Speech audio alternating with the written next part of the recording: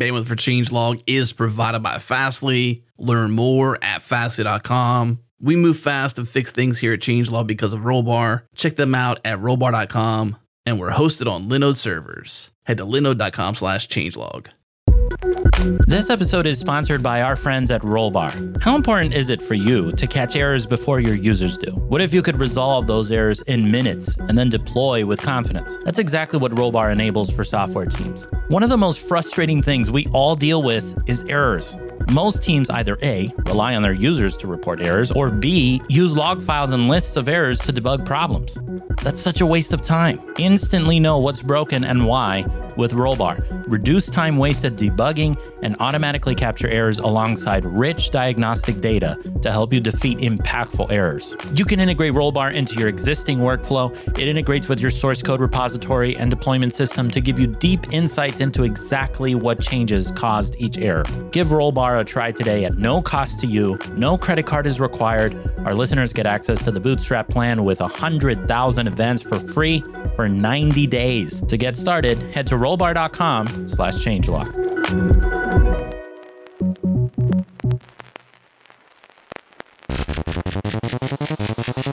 Welcome back, everyone. This is the Changelog, a podcast featuring the hackers, leaders, and innovators of open source. I'm Adam Stacoviak, editor-in-chief of Changelog. On today's show, we're at Microsoft Build once again, talking about Python at Microsoft with Dan Taylor and Steve Dower. We talk about the history of Python at Microsoft, the origination of IronPython, Python tools for Visual Studio, flying under the radar to add support for Python throughout Microsoft DevTools, fighting from within to support open source, and so much more.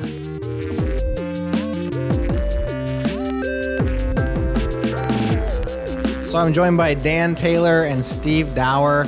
These guys are doing Python at Microsoft. Who knew? I didn't even know there was Python at Microsoft, and it sounds like there's not just Python at Microsoft, there's like a long legacy of this. Dan, Steve, first of all, welcome to the show. Thank you for having us. Yeah, happy to be here. Let's go back to the beginning a little bit. You guys have been at Microsoft for a little while. Tell us about Python and its roots in this company. Wow. So yeah, Python at Microsoft has such an interesting history. So I've been there for about 6 years, coming up on 6 years now, and it was going before my time. I don't remember the details. I've heard like the stories and the rumors. There was some app part of like Windows Server 2003 or something that shipped and needed Python. So we briefly shipped Python in Windows for some database app. I don't even remember what it was now at this point. That went away at some point. Someone upgraded and went to a different language. We briefly flirted with the idea of, let's implement Python on top of the CLR, and that became IronPython along with IronRuby, which ultimately became the dynamic features of C#. Came out of that. So it wasn't a complete bust of a project. Yeah. And I heard some of the features in the debugging area also came out of that. We reused some of the APIs for the PyDev debugger and things like that. Certainly, yeah. There's a lot that came out of that project. After that was kind of wrapped up on the Microsoft side and pushed out and taken over by the community, by the way. Like there's people still pushing IronPython along. Really? It's still making releases. They're getting their Python 3 support together. After that was when we kind of turned around and said, hey, this thing that we do better than anyone else right now is tooling. And like Visual Studio is far and away one of the best editors on the planet. This is like 2008, 2009, 2010 kind of era. Let's invest in Python support there. And so there was this tiny little team, totally under the radar, building Python support for Visual Studio and shipping an extension, which was known as Python Tools for Visual Studio. And from there, Dan can probably pick up on how we've grown since then. Yeah, so I've also been at Microsoft for going on 7 years now, and most of the time I've worked on Visual Studio in various areas, and only in the past year did I join the Python team. But the reason I came over is because Python is growing so quickly at Microsoft, and we have, there's a lot of momentum behind it. And so now we've got these great tools in Visual Studio and Visual Studio Code for Python developers. We have this very fully featured, rich set of tools. And, we really, as a team, we're all bound together by this mission to make Python developers more productive, make the Python language itself more successful, and contribute back to the community. Going back to this idea of a small team flying under the radar, getting Python into the system, so to speak, this is something that we hear a lot about, and we see with open source tooling or languages or whatever it is, where rarely is it a top-down decree, we're going to do Python. It's usually a grassroots effort. Maybe somebody did something, didn't ask permission, but they were going to ask forgiveness later. Is that something that happens frequently at Microsoft? Is this like a rare occasion? How does it usually work when new open source comes in? I know it's different now than it used to be. Oh yeah, it's a totally different place than it used to be.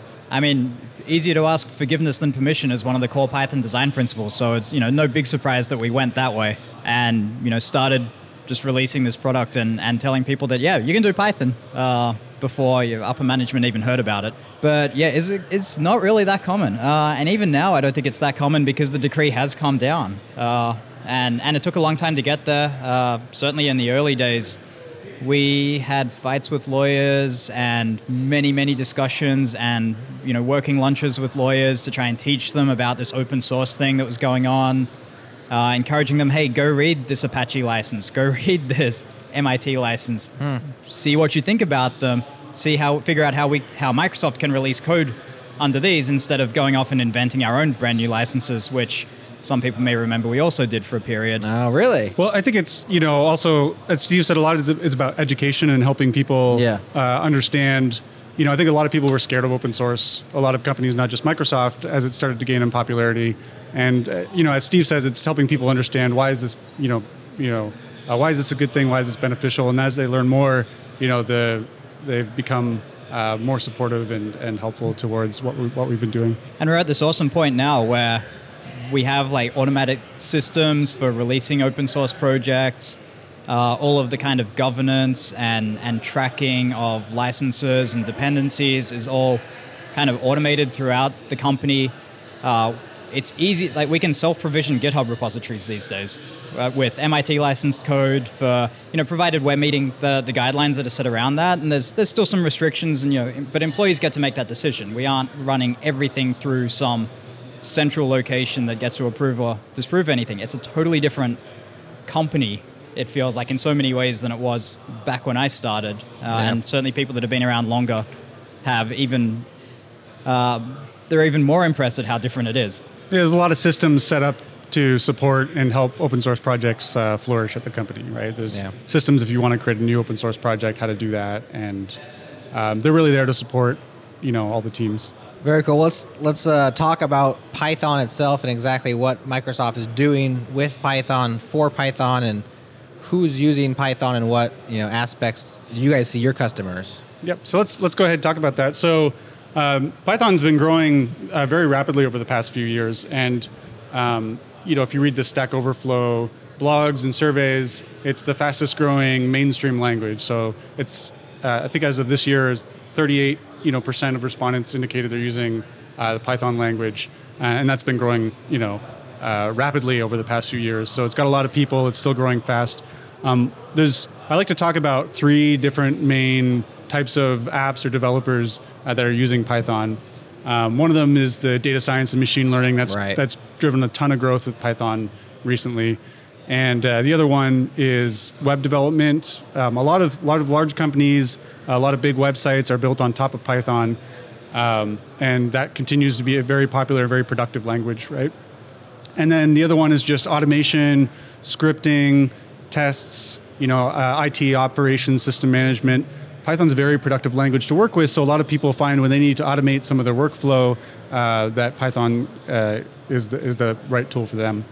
I also mentioned that with people learning to program these days, Python is actually one of the best places to start if you wanted to learn to program. And so a lot of people in school, a lot of students come out of school knowing Python. A lot of people who are in their professional career and want to learn a new programming language are coming to Python, right? So at Microsoft, we really want to enable all of that, right? So we have our tools in Visual Studio Code for, especially if you're doing some lightweight scripting, it's a great place to start, and then we've got tools in Visual Studio, which for the large, more, say, hardcore uses of Visual Studio, especially if you're already a Visual Studio developer using C++, for example, or C#, and you want to mix Python in with that together in the same project.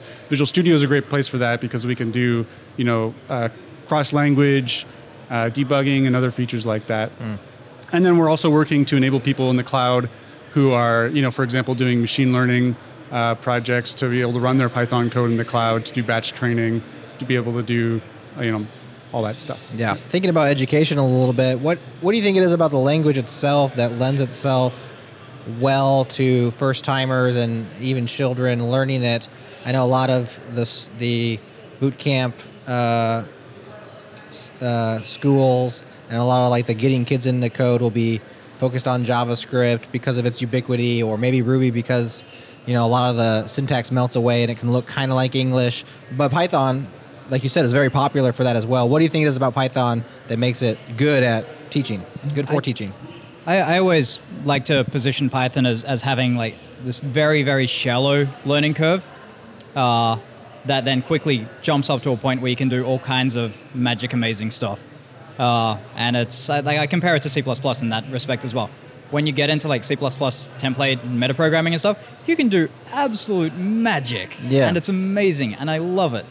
But C++ still has like that sharp learning curve to be able to use any of that because there's like angle brackets everywhere. Python doesn't have that. You can write really simple English-looking code that reads nicely in Python. I've certainly seen like papers that have taken Python code and renamed it pseudocode and not actually changed any of it at all because it reads just like pseudocode that most people would want to use. But as a library developer or as a framework developer, you can make objects that and classes that do really amazing things but look very natural and read very natural. And it's not quite the same as like Ruby gets used a lot for DSLs and it's amazing for that. You never actually change the semantics of Python. So you have this consistent language that always behaves the same. It's like equality is equality, less than is less than. It's like it doesn't do weird things. Like the operator overriding and stuff. Yeah, which you can totally do. It's just not in the community doesn't do it. Exactly. Right? So there's a saying in the community about things being Pythonic, right? The community always strives for things that, look Pythonic. It's got a very good set of idioms and ways that people use it, and it feels very natural. There's this joke that Python is pseudocode that runs. You know what I mean? And people, I don't know what Pythonic means, but I know it when I see it, and everyone else seems to, have that same impression there. It does just mean that you know it when you see it. Probably shouldn't share this in case people, apply for jobs with our team, but one of the interview questions I like to use with people who will be Python developers is, here's a sample of code. Tell me what's not Pythonic about it. And it's amazing to see the range of responses. And some people who haven't experienced a lot of good Python code look at it and go, it looks mostly fine. And some people look at it and go, I can't take this away. I'm about to vomit. Because it's such an artistic thing that when you learn it and you feel it, then the code feels right and it looks right and it smells right. But you only learn it through experience and by seeing good code. And so, we make a big effort to make sure that all the code coming out of Microsoft is Pythonic in a way, because we know that people will see our code and go, Microsoft did it, they have good people there, it must be good code. And so, we try and make sure that it is actually good code. Isn't there documentation around, I'm thinking of is it PEP 8 or there's specific documents that say this is the Python way? PEP 8 strictly describes if you're checking in changes to Python itself. It often gets picked up and this Python developers say it must be done this way, which that's true if you're working on Python itself. Right. You don't have to use those guidelines to be Pythonic. And in particular, the 79 character line limit is totally relaxed for everyone else. But if you're working on Python proper, that's what it applies to. If you're working on Python proper, then there are people who work on it using 80 character wide screens, and if you extend too far beyond that, then they're going to have a harder time reading the code. So we still have that restriction on the project itself. But yeah, PEP 8 is a generally good set of guidelines for things that are going to look right, but it's not it's not like Go has their really strict formatting that, you must get the formatting right. And other languages have like really kind of well-defined defaults for what looks good. Yeah. Pythonic is about so much more than you can describe. Like, it's not just, you put a space before this and a space after this. It really is, don't use a class there when a function will do. Okay. And it's like, it goes so much deeper. It goes deeper. Well, I was going to ask you mentioned Go, and they have a tool like Go FMT or Go FMT. I hate when they say that. It's like, just call it format or whatever. That will actually reformat your code. So you can write it however you like, and then they'll put it in the format. Unfortunately, it uses tabs, so I can't, the dude cannot abide, but that's just one man's opinion. Elixir's adopting a similar thing. There's a tool, I think, in Elixir 1.6, which adds a formatter. Is there anything similar in Python? Could you even have that? Or is that like against the grain in the Python community? You can. And there's actually a tool that's come out recently that's suddenly shot up in popularity. It's called Black. It's actually written by one of the core developers, who's, I believe, has just written it for himself and his own team at work. But that is a very strongly opinionated formatter that has basically no configuration. And the idea is that you run it on the code, and it will make your code at least consistent, so that everyone's code looks the same going in. So it's the same kind of theory as GoFMT. Yeah. We actually have integration with Black coming up in the upcoming release of the Python extension for VS Code. Okay. And the developer of that Black extension actually contributed a lot of the integration. Would that be something you guys would consider adopting internally at Microsoft, or does it go against Microsoft culture? Or because to me, the advantage of a tool like that is if everybody adopts it, right? Like the fact that in Go, pretty much you can expect people to have that format. That makes it very useful, even if you don't like the style very much, because everywhere you go, it's the exact same code style. And so tools like Black, while interesting in the small, really their value shines if the entire Python community, I realize that's like a huge, that's a huge statement, but like maybe the majority would actually get involved and say, okay, let's use Black style. Well, certainly it's been, as Steve said, it's been this huge rise in popularity for that Black tool. I don't think we prescribe in particular what developers at Microsoft that use Python use. I think people, the nice thing about Black is a team is fully empowered to say, hey, we want all our code to look like this. We're going to choose Black. And, with our tools, we say, go ahead, you can choose to use that, and we'll make it easy for you to integrate that into your coding experience. Yeah, and the reality is there's so many different, teams are doing so many different things that it's really hard to enforce any kind of style. So just as like a kind of an extreme example, we have teams that are building and releasing samples and publishing them on the documentation site, and we'd really like those to be formatted nicely. We've also got a huge number of data scientists who are writing Python code that's going to be run once and never seen again. Yeah, scrap it together. And if anyone comes out and says you must always run your code through Black, and that becomes like some edict from above, now the data scientists are going, how do we do that? And it doesn't even really matter. Doesn't matter. So we have tools like Pylint, for example, is another popular tool for at least detecting. There's a lot of style errors and warnings in Pylint. And so one of the big things that, we let you customize exactly which set of rules your team is going to use. And I think if you turn Pylint on, it strictly follows that PEP8 sort of syntax. Okay. But a lot of people will say, well, we like this rule, we don't like that rule. You can configure it, yeah. Yeah, and so teams will use that. Well, and we'll say we don't like a lot of the rules too, and recommend. So, we have a file that we suggest to teams to say, if you follow these, then it will be, acceptably good.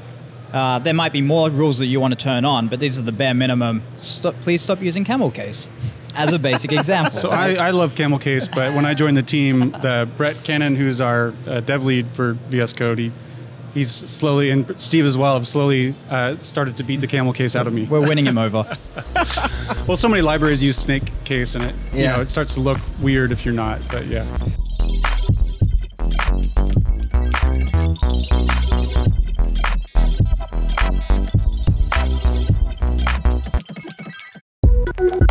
This episode episode is brought to you by our friends at DigitalOcean. DigitalOcean is a cloud computing platform built with simplicity at the forefront, so managing your infrastructure is so easy. Your business will thank you. Try it today.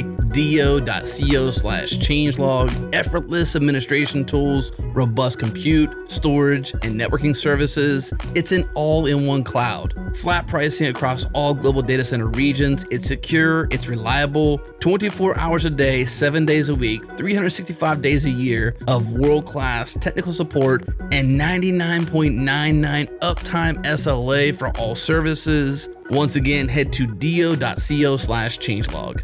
And also by our friends at OSCON. We'll be there, by the way, so if you're going to OSCON, make sure you say hi. OSCON is where it's at when it comes to open source. 2018 features frameworks like TensorFlow, MXNet, blockchain projects like Hyperledger, Bitcoin, and Ethereum, as well as infrastructure disruptors like Kubernetes, Prometheus, and Istio. If you plan to be there, you will get an insider look at open source and the future of where things are heading. To save 20% on gold, silver, or bronze passes, use the code CHANGELOG. Head to oscon.com to learn more and register.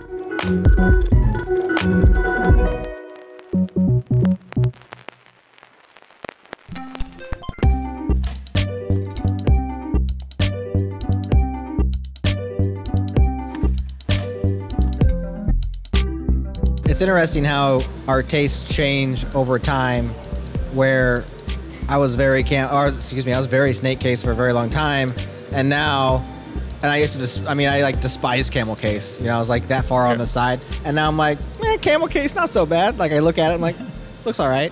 And it's just like, that's why I feel like top-down style guides or like forced styles just feel so constraining when like I can't even internally keep my internal Jared Santos style guide over the course of 5 years because my tastes change. It's just an interesting phenomenon. Anyway, Steve, you've been a contributor to Python itself. So you mentioned, Pepe, you must be following that, at least when you do your work on Python. Is it Python core, or tell us your involvement with the project? Yeah, so I, along with 4 other engineers that we have working at Microsoft, am one of the volunteers, although I guess I'm partly paid by Microsoft in order to do this, who work on the CPython project itself. So that's the core interpreter, all of the core libraries, everything you get in the standard library. We have a team of, I think on paper we're like 80 or more people, and at any one time there's probably 20 to 30 active developers who are contributing in some way to Python. But this is entirely CPython, like outside of Microsoft. It's a volunteer gig, so it's myself, Brett Cannon, Barry Warsaw, Eric Snow, and Dino Veland are all paid employees at Microsoft, and we have our jobs to do there, but we also get time to volunteer on this project as well, and we're supported in doing that for a variety of different things. But overall, it's such an important project that to leave it in the hands of like either volunteer donations. There's a donation drive going on now for the Python Software Foundation to keep that running. Python is too important to leave in the hands of donations like that. So having Microsoft say, yes, we'll employ people who are working on this and keep them working on it is a great thing to see. Well, it's actually exciting because it's also one of the few languages that is kind of purely driven out of community roots, right? Most of the other languages were created by a company, and I think Python grew out of the community more or less and is very popular these days. Absolutely. How is that managed on a practical sense? We know some companies allow open source Fridays, or there's like 20% time, or how does the actual, where do you draw the lines between Steve, the Python, the do-gooder Python community member working on Python, and Steve, the Microsoft employee working on Python, and how does that all play out in practice? I have strongly considered getting multiple like baseball caps, one with the Microsoft logo on and one with the Python logo on. Now? Because I have so many conversations with people where I need to be explicit about which hat am I wearing right now. Yeah, that's a hard problem, right? And in particular for me, so my kind of main role with the CPython team is maintaining a lot of the Windows support. And so I do a lot of the builds. I work with a couple of other guys who are focused on that as well. to keep Python running well on Windows, which means I will talk to other teams at Microsoft about, the CPython installer is doing something weird. And I mention installer, and they look at me and go, the Visual Studio installer? I go, no, the CPython is a different hat. Let me change hat for this. So I don't actually have that harder line between my contributions. It really is as needed for me. Other people do. Brett, for example, and I think he's talked about this publicly, so I won't get in trouble, has like a very clear, this is the time that I spend each week on CPython work. And I think it's every Friday. Is it every Friday? Yeah, every Friday. And if you email me that's a very clear line, right? Yeah, and if you email me about Microsoft work on that day, you're not going to get a response on that day because I'm not doing that work. Yeah. And that's, it's very individually managed. It comes down to how your manager feels about it, and what value is coming back out of that for either the community as a whole or Microsoft and how that's valued. Yeah, I don't think anyone's really breathing over your shoulder at Microsoft anyways, and watching what you do every day. But yeah, with Brett, I've definitely tried to meet with him on Friday, and he goes, no. No. Not talking. Yeah. I'm doing my Python work on Friday. Yeah, slippery slope. That's pretty cool. So we've seen, we track a lot of the sustainable side of open source, and, like you said, like Python's way too important to be just donations based, especially when you see the donations coming in, you're thinking how many corporations are, doing very well because of this completely free to them programming language. We've seen some companies pick up and actually hire or pay full-time salary people whose entire purpose is to work on a specific open source project. Is there anybody doing that inside of Microsoft? Is that a conversation that's being had? Like, wow, I mean, maybe it does in cases where it makes sense. Hypothetically, Steve, if it made sense for you to just like pour all your time into CPython, would that be a conversation that would be had inside of Microsoft or not? That would certainly be a conversation to have. At various points in time, it may be more or less feasible. So certainly when I started contributing, that was never going to happen. At this point, who knows? Like, the more that Microsoft comes to depend on Python, the easier it is to say, this is important to us. We should have someone on it full time who's like not even doing Microsoft work anymore, because indirectly this is. We don't currently have any of those. I don't know that that's a policy to do it or not do it. Right now, as I mentioned, our team is growing quickly, right? And so I think, we do want to get to that critical mass where we can have people who are, dedicated to, contributing directly to as their full-time gig. Part of that is we need to have a large enough team that we can sustain that while keeping the team, moving forward. And we want to make sure that we're able to deliver, the tools to Python developers, right, and keep those sustainably growing, and then meanwhile giving back to the community. But absolutely, it would be something that we would love to do. And ultimately, when you have, however many hundreds of thousands of users we have for our tools, there's enough feature requests to keep us busy until the end of time. And so saying we're going to do less features for these things that we own and work on this thing that a lot of people own. That's a non-starter, right? Yeah. It's not so much a non-starter, but it's a hard balance, right? Yeah, it's a tough balance, and it can be hard to explain to people why we think this is more important than the feature that you're asking for from Visual Studio or Visual Studio Code. Because the editor is kind of the thing that people directly interact with when they're writing Python. And as I mentioned, it's about helping them be as productive as possible, right? So the editor is kind of like that top line thing where if we can help them get their code written, give them the right IntelliSense, give them the right warnings, that has a direct kind of top of the funnel impact to people. So let's look to the future a little bit. Dan, maybe you can tell us about the future of Python at Microsoft and with regard to the tooling. And Steve, maybe the future of the language, where it's headed, and the community. Yeah, so as I mentioned, so we've got kind of four main products, right? We've got 2, 3, 4. Yeah, there's a lot. With 5? Well, there's a lot of different teams that there's probably I could dig a fifth one out there. Is. I'm sure you so we actually do consult with a lot of teams across Microsoft who are doing stuff in Python. So there's many more than 4 or 5. It's just really how I choose to bucket them in my head in terms of products, but. We've got our Python extension for Visual Studio Code. We got our Python workload in Visual Studio. Those are, similar. With those, what we're actually doing right now the Visual Studio Code extension originally started as a community developed extension. It was created by developer Don Giamatti out in the community, and we actually hired him and brought him on to the team at Microsoft and republished the extension as Microsoft. So, that's came from the community, and now we're giving back to the community, making the team around that bigger. But the big thing we're doing with Visual Studio and Visual Studio Code is we're actually consolidating a lot of the core IntelliSense and debugging engines that are powering the two products. We want to make IntelliSense much richer, much more feature complete, much faster. Make sure you get all those warnings and errors as you type. And so that's been our big priority right now in the sort of immediate term, for those two products. There's some other things that people want.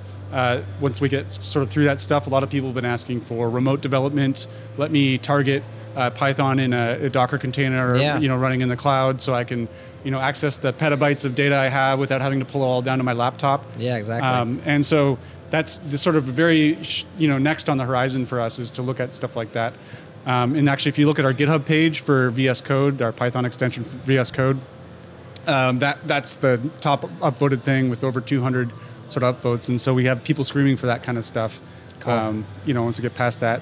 And we also got our Azure Notebooks, hosted Jupyter Notebooks. Right now, that's a free offering where, you can go and run your Jupyter Notebooks in the cloud without having to download and install that stuff. Where do I go for that, Dan? That's on notebooks.azure.com. Thanks, Steve. I'm supposed to team up for those. I wasn't doing my job over here. And so right now that's a free offering, but a lot of people, of course, want to be able to put more powerful machines behind that, be able to do more, more powerful things. So we're looking at, how do we enable to do more workloads in Azure? And the fourth product was just Azure itself. So we want to help people get their code running in, Azure Functions, Python on Linux, a lot of the machine learning workloads and stuff like that. So those are kind of the key areas that we're really trying to move forward. Very good. And if I can bring that up to 6 products, like you asked for. I don't know, was I asked for them or did I just enumerate them? Go ahead. SQL Server embedded Python recently. So like the most, I think 2016 and 2017 releases of SQL Server come with an install of Anaconda in them. You can write stored procedures in Python. Really? And run those queries, and they'll all run on the server. And you have access to NumPy, Pandas, scikit-learn on the same server as where your data actually is. So if you do want to do a lot of that pre-processing and it's in a SQL database, then that option's already there. And that was really exciting. Yeah, I forgot to mention that. The actual really cool thing about that is that they actually JIT compile the Python code down to the SQL engine, right? So you can actually get really good performance out of that by running it inside of SQL Server. And you can kind of copy and paste code from your local Python project and move it over to the SQL database side. Interesting. Yeah, and the other one that I'm really excited about is Visual Studio Team Services right now, which is they took a bit of time to convince them, but they've now gone, hey, Python is really, really cool, isn't it? Why aren't people building and testing their Python apps on our continuous integration stuff? And we got in touch and basically said, here's why, and they said, okay, we'll fix it. And they fixed it. So now you can spin up build definitions on Visual Studio Team Services, Windows, Mac, Linux, whatever version of Python you want, be building wheels, running tests with PyTest, whatever you want to do. And it integrates with GitHub. It has its own set of private repositories if you want to use those. There are more and more exciting things coming for that I can't talk about yet, but I am really excited about VSTS. So I bucketed all those together in one product in my head was Azure. That's how you go from 4 to 6 as you unpack that bundle. Yeah, right? Yeah. There's a lot. There's a lot of good support for Python and Azure, and as Steve mentions, there's a lot more coming. Teams are increasingly coming to us rather than us having to go to them. Yeah. So you guys are off to PyCon here. Actually, you're going to run out of here and pack your bag. I am going straight home after this and packing and flying out at 30 tomorrow morning. So real quickly, tell me what's going on in the Python community, Python language. What's fresh there? So Python 3.7 is basically just completely locked down. We've got the fourth beta is out. We're going to have a release candidate soon, and then the final release of that will be out within 2 months, I think, thereabouts. I don't have the schedule in front of me. That has got I don't know that it's like the most dramatic and exciting release we've ever had, but it's looking really solid. There's certainly a lot of improvements in initialization, which a few people are interested in, but it's really significant there. Data classes is one of the big ones. So when you're writing, if you just want like a simple class to hold a couple of values, it's just like a few fields. Yeah. You find yourself writing, a def init and default values and getters, setters, a hash function, comparison functions. We've now got a type in there, a module in there that you can basically inherit from and specify just the names in the class, and you don't have to write any code, and you'll end up with like a fully defined class that may have default values for those. It'll do comparisons, it'll do hashing, and just generate all of that boilerplate code for you. That's cool, for sure. So that's coming in 3.7 shortly. We're already discussing stuff for 3.8. There's been a lot of robust discussion on the mailing lists recently. A lot of exciting potential coming. I have no idea what's in and what's out at this point. It's so early in the cycle that people are throwing ideas around and we're discussing them, and some of them have kind of gone to votes, and ultimately the Guido van Rossum, our benevolent dictator for life, BDFL, is going to decide on those and say, I think this is good for Python, or I don't think this is good. It's just exciting to see what he likes the sound of. And that'll be what's going towards 3.8 in about 18 months. Very cool. Well, Dan, Steve, thanks so much for sitting down with us, and thanks for coming on the show. Yeah, thanks for having us. Thank you. All right, thank you for tuning into this episode of the Changelog. If you enjoyed it, do me a favor, go on Twitter, go on Overcast, go wherever you're listening to this, wherever you share things with your friends, and share it with a friend. Favorite it, like it, tweet it, whatever. Share with a friend.